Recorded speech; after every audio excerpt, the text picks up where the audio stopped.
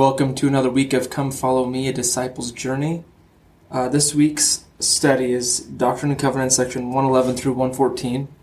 This is another one of those weeks when just my life and things, conference and all that, was going on. And so I'm just going to do one episode covering these sections. So I hope you enjoyed conference. Awesome. There were some amazing talks. Typically, on average, I guess, I don't know, as a whole, my three favorite of the Quorum of the 12 to listen to are President Oaks, Elder Holland, and Elder Christofferson. Saturday morning session, all three of them spoke. So that was like star-studded, hard-hitting for me. Just in terms of my favorites. And I, as always, enjoyed their talks. Elder Renlund's talk was awesome.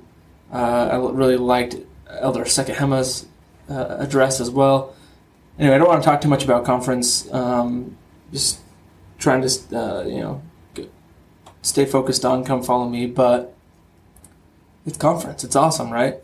So if you didn't have a chance to listen to all of the sessions, hopefully you'll be able to do that in the coming days and weeks through the app or online. Hopefully you're able to read them again or whatever you choose to do. But they're just as you study Come Follow Me with questions in mind for your life and you receive answers. As you have questions in mind and you listen to these addresses from conference, you will receive answers from the Lord. So there's this spiritual high, right, from conference. And every 6 months we get to experience it, and if we come ready and prepared. And the saints, they had experienced a similar thing where they had just dedicated the Kirtland Temple, and all of the outpouring of the Spirit that accompanied that we discussed briefly in the last couple of weeks. And so there's this spiritual high. And Come Follow Me says, have you ever had a spiritual experience that made you feel confident and secure in your faith, but then life's afflictions tried your faith and you found yourself struggling to recover the peace you felt before? Something similar happened to the saints in Kirtland. Less than a year after the spiritual outpouring connected to the dedication of the Kirtland Temple, trouble arose. Financial crisis, discord among the Quorum of the 12 Apostles, and other trials caused some to waver in their faith. I think it's interesting that this is the section the sections that we're studying right after conference, because conference comes with such a spiritual high, where we many people will vow to improve and re-engage in the repentance process and learn things from the Lord that they needed to know about themselves and ways that they can come closer to the Savior, and we feel this surety of our faith even. Well, trials do come, and Come Follow Me continues and says we can't avoid trials, so how can we keep them from threatening our faith and testimony? Maybe part of the answer can be found in the Lord's counsel in Doctrine and Covenants 112. Given while adversity in Kirtland was swelling, the Lord said, purify your hearts before me, rebel not, gird up thy loins for work, and be thou humble. As we follow this counsel, the Lord will lead us by the hand through adversity and into healing and peace. And so, before we get to section 112, and those verses that were just discussed even, section 111 is given in 1836. Something to notice is that section 111 is 1836. By the end of this week's study, section 114, we're into 1838. And I mentioned a few weeks ago that time starts flying through here quite a bit. There's more time in between the sections. So just keep that in mind, because what that means is as more time passes by, there's more historical context, there's more things that have transpired. So section 111, the church is in significant debt, and partially caused by them obeying the Lord to build the temple in Kirtland. And the Lord says, concern not yourselves about your debts, for I will give you power to pay them. Section 104, the Lord said, don't get into debt. Previous sections, I had said, don't get into debt. But here he says, look, in verse 1, I see your follies, you've made some mistakes. I think it's important to note that. Close to 30 years ago, Elder Oaks gave a talk where he discussed the difference between sins and mistakes. And some things aren't sins, they're just mistakes. And I think here the Lord is saying, look, you guys have made some mistakes, not necessarily sins. I see them, it's okay. You've been obedient, you've built the temple. Because you were obedient, I will give you power to pay them. Now this didn't happen immediately. Even in next week's study, we'll learn about the saints leaving Kirtland. Someone's asked to stay behind to kind of settle the church's financial situation, which included collecting on debts, and even the debts that they were owed, they were not able to really collect on. And so there is this process of the Lord fulfilling this promise. But look at the church now. Look at the church's financial situation now and what we're able to do with the funds that we have. Not only do we have enough to sustain the church and build new buildings and new temples, but we have enough to help. You go listen to conference, and they said how many natural disasters in the last year did the church respond to? How much of COVID relief? Because we have those funds, because the Lord has given us power to pay these debts. And then in verse 11, the Lord says, I will order all things for your good as fast as you're able to receive them. All things can be for our benefit. The things that we go through, the Lord can consecrate for our gain. 2 Nephi chapter 2, verse 2 says something similar to that as well. But we receive them as fast as we are able to receive them, which means it takes us being refined, it takes us being prepared, it takes us being humble. As we go into section 112, the Lord says, Be thou humble, and the Lord thy God shall lead thee by the hand and give the answer to thy prayers. It takes that humility first. It takes us being able to receive those blessings. It takes us asking the right questions at times, of not only being willing to learn, but asking the right questions of what should we be learning. In section 112, the Lord is speaking to Thomas B. Marsh, and he's discussing some concerns that Brother or Elder Marsh had at this time. He was the president of the Quorum of the 12. Joseph had sent missionaries abroad without discussing with Thomas, and so he had felt a little jaded. That he felt like he should have been consulted, and so the Lord is kind of addressing that. And how do we withstand these trials, as discussed in the opening and in the opening of Come Follow Me this week? I think there are some things that stand out. I've already discussed, being humble, being prepared, but also, therefore, gird up thy loins for the work. Let thy feet be shod also, for thou art chosen, and thy path lieth among the mountains and among many nations.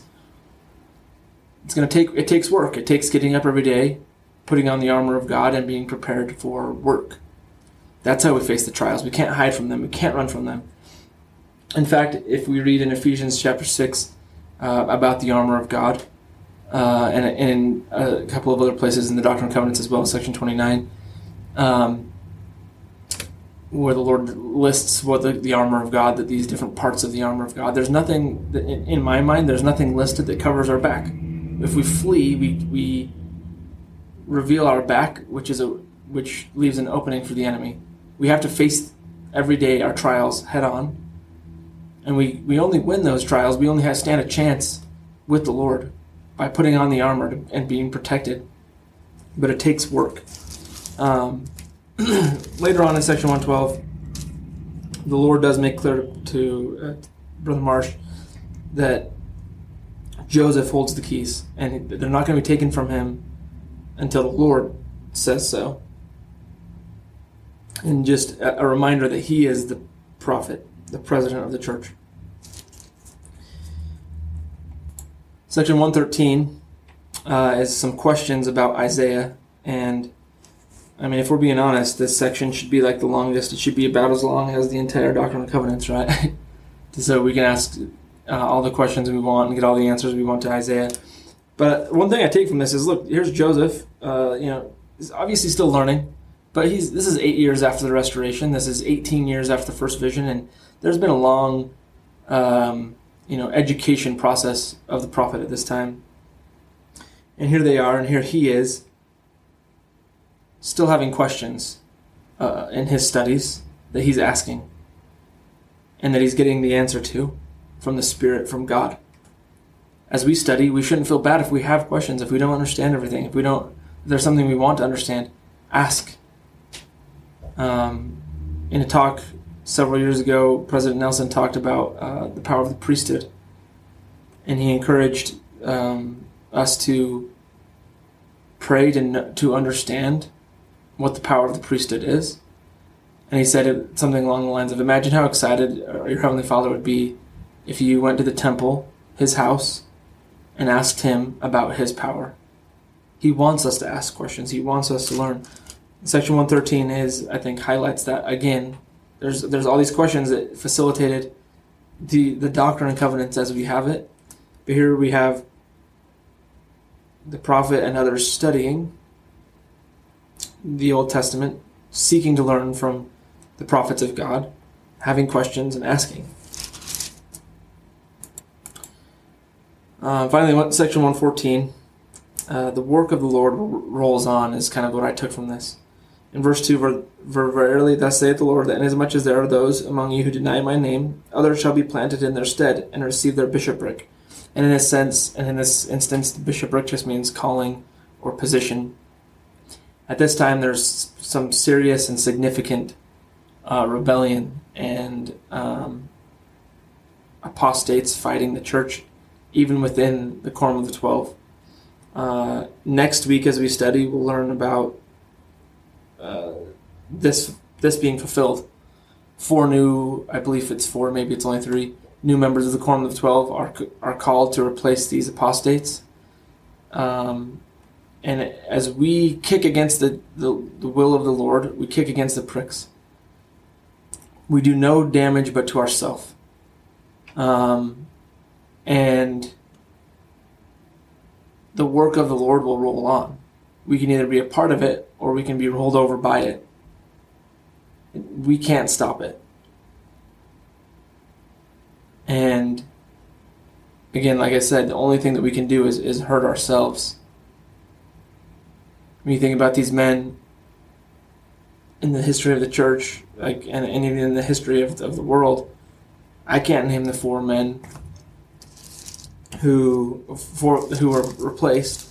I mean, I'm sure we could look it up and we could find it, right? But I can tell you that, I can tell you 2 of the men who were called to replace these 4 men, John Taylor and Wilford Woodruff, 2 future presidents of the church and prophets of God.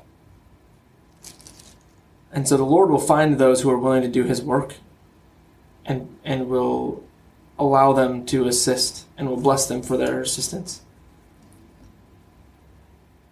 And I kind of want to end where we began, and that is with trials and with spiritual experiences. Moses, after he saw the face of God, was faced with Satan immediately after. It's a pattern that Satan tends to follow, that after we've been given great light, he wants to go and he wants to try to take that light from us. He wants us to start to doubt. He wants us to forget the things. But the other thing, on the flip side of that coin, it's also a part and pattern of the Lord, because what the Lord wants us to do is he wants us to choose faith. If every weekend felt like General Conference, if every day felt like General Conference, and you felt that fire every single day, life wouldn't be hard. Mortality wouldn't fulfill its purpose in proving us now herewith. If we always felt the presence of God always right next to us, and we felt that fire, burning and burning and burning, it wouldn't be a choice. We would have no choice. We would see it. It's the reason there's the veil. It's why we can't remember our pre-earth life. It's because if we did, there would be no choice. We would just know. But the point here is for us to choose again. Christ in the pre-existence, Jehovah in the pre-existence, said, "Here am I, send me." And he said, "Thy will be done, Father, and the glory be thine forever." Okay, paraphrasing, but that's what happened, right? The mortal Christ in the Garden of Gethsemane, as he suffered for our sins and afflictions and pains and temptations, said, "Father, is there any other way? Nevertheless, not my will be done, but thine." He chose Jehovah in the pre-existence. Christ, the mortal Christ, all throughout his life chose again the will of the Father. Chose it. He came as a baby with, into a normal family, a family that was typical Hebrew family. Wasn't wealthy in worldly means. He had no comeliness that men would look upon him to desire him. He was a regular looking person in a seemingly regular life, having to deal with even poverty and having foxes have holes, right? But the Son of Man hath not to lay his head. He didn't, wandering around, nomadic. So his life wasn't easy. His life that he lived, but he chose every day the will of the Father, and it culminated with him in the Garden of Gethsemane on the cross, choosing the will of the Father, just like he had chosen the pre-earth life. Well, here's the thing, guys. You chose the will of the Father in the pre-earth life. How do I know? Because you're here. You chose to follow. And the point of life, the point of mortality, is these trials for us to choose again in the face of them. And the Lord, he gives us these nuggets. He gives us comforts. He gives us these times in our life where we feel that flame burning like we're standing right next to it. But then sometimes the sun goes down. And it's nighttime, and what are you going to choose? When the sun isn't high above your head, do you remember that it still exists? Do you remember to still choose the light? And so as we leave this conference weekend and go out into our lives, there's going to be trials, spiritual and temporal. But as we choose faith, the Lord will bless us and will amplify our faith. And the next time that we feel that fire, the next time we see that sun, it's going to be even brighter until it becomes brighter and brighter into the perfect day, when the Son of Man comes again and we see him as he is. Thanks for listening, everybody. Best of luck in your studies this week. Hope you enjoyed conference and continue to enjoy it. We'll talk soon.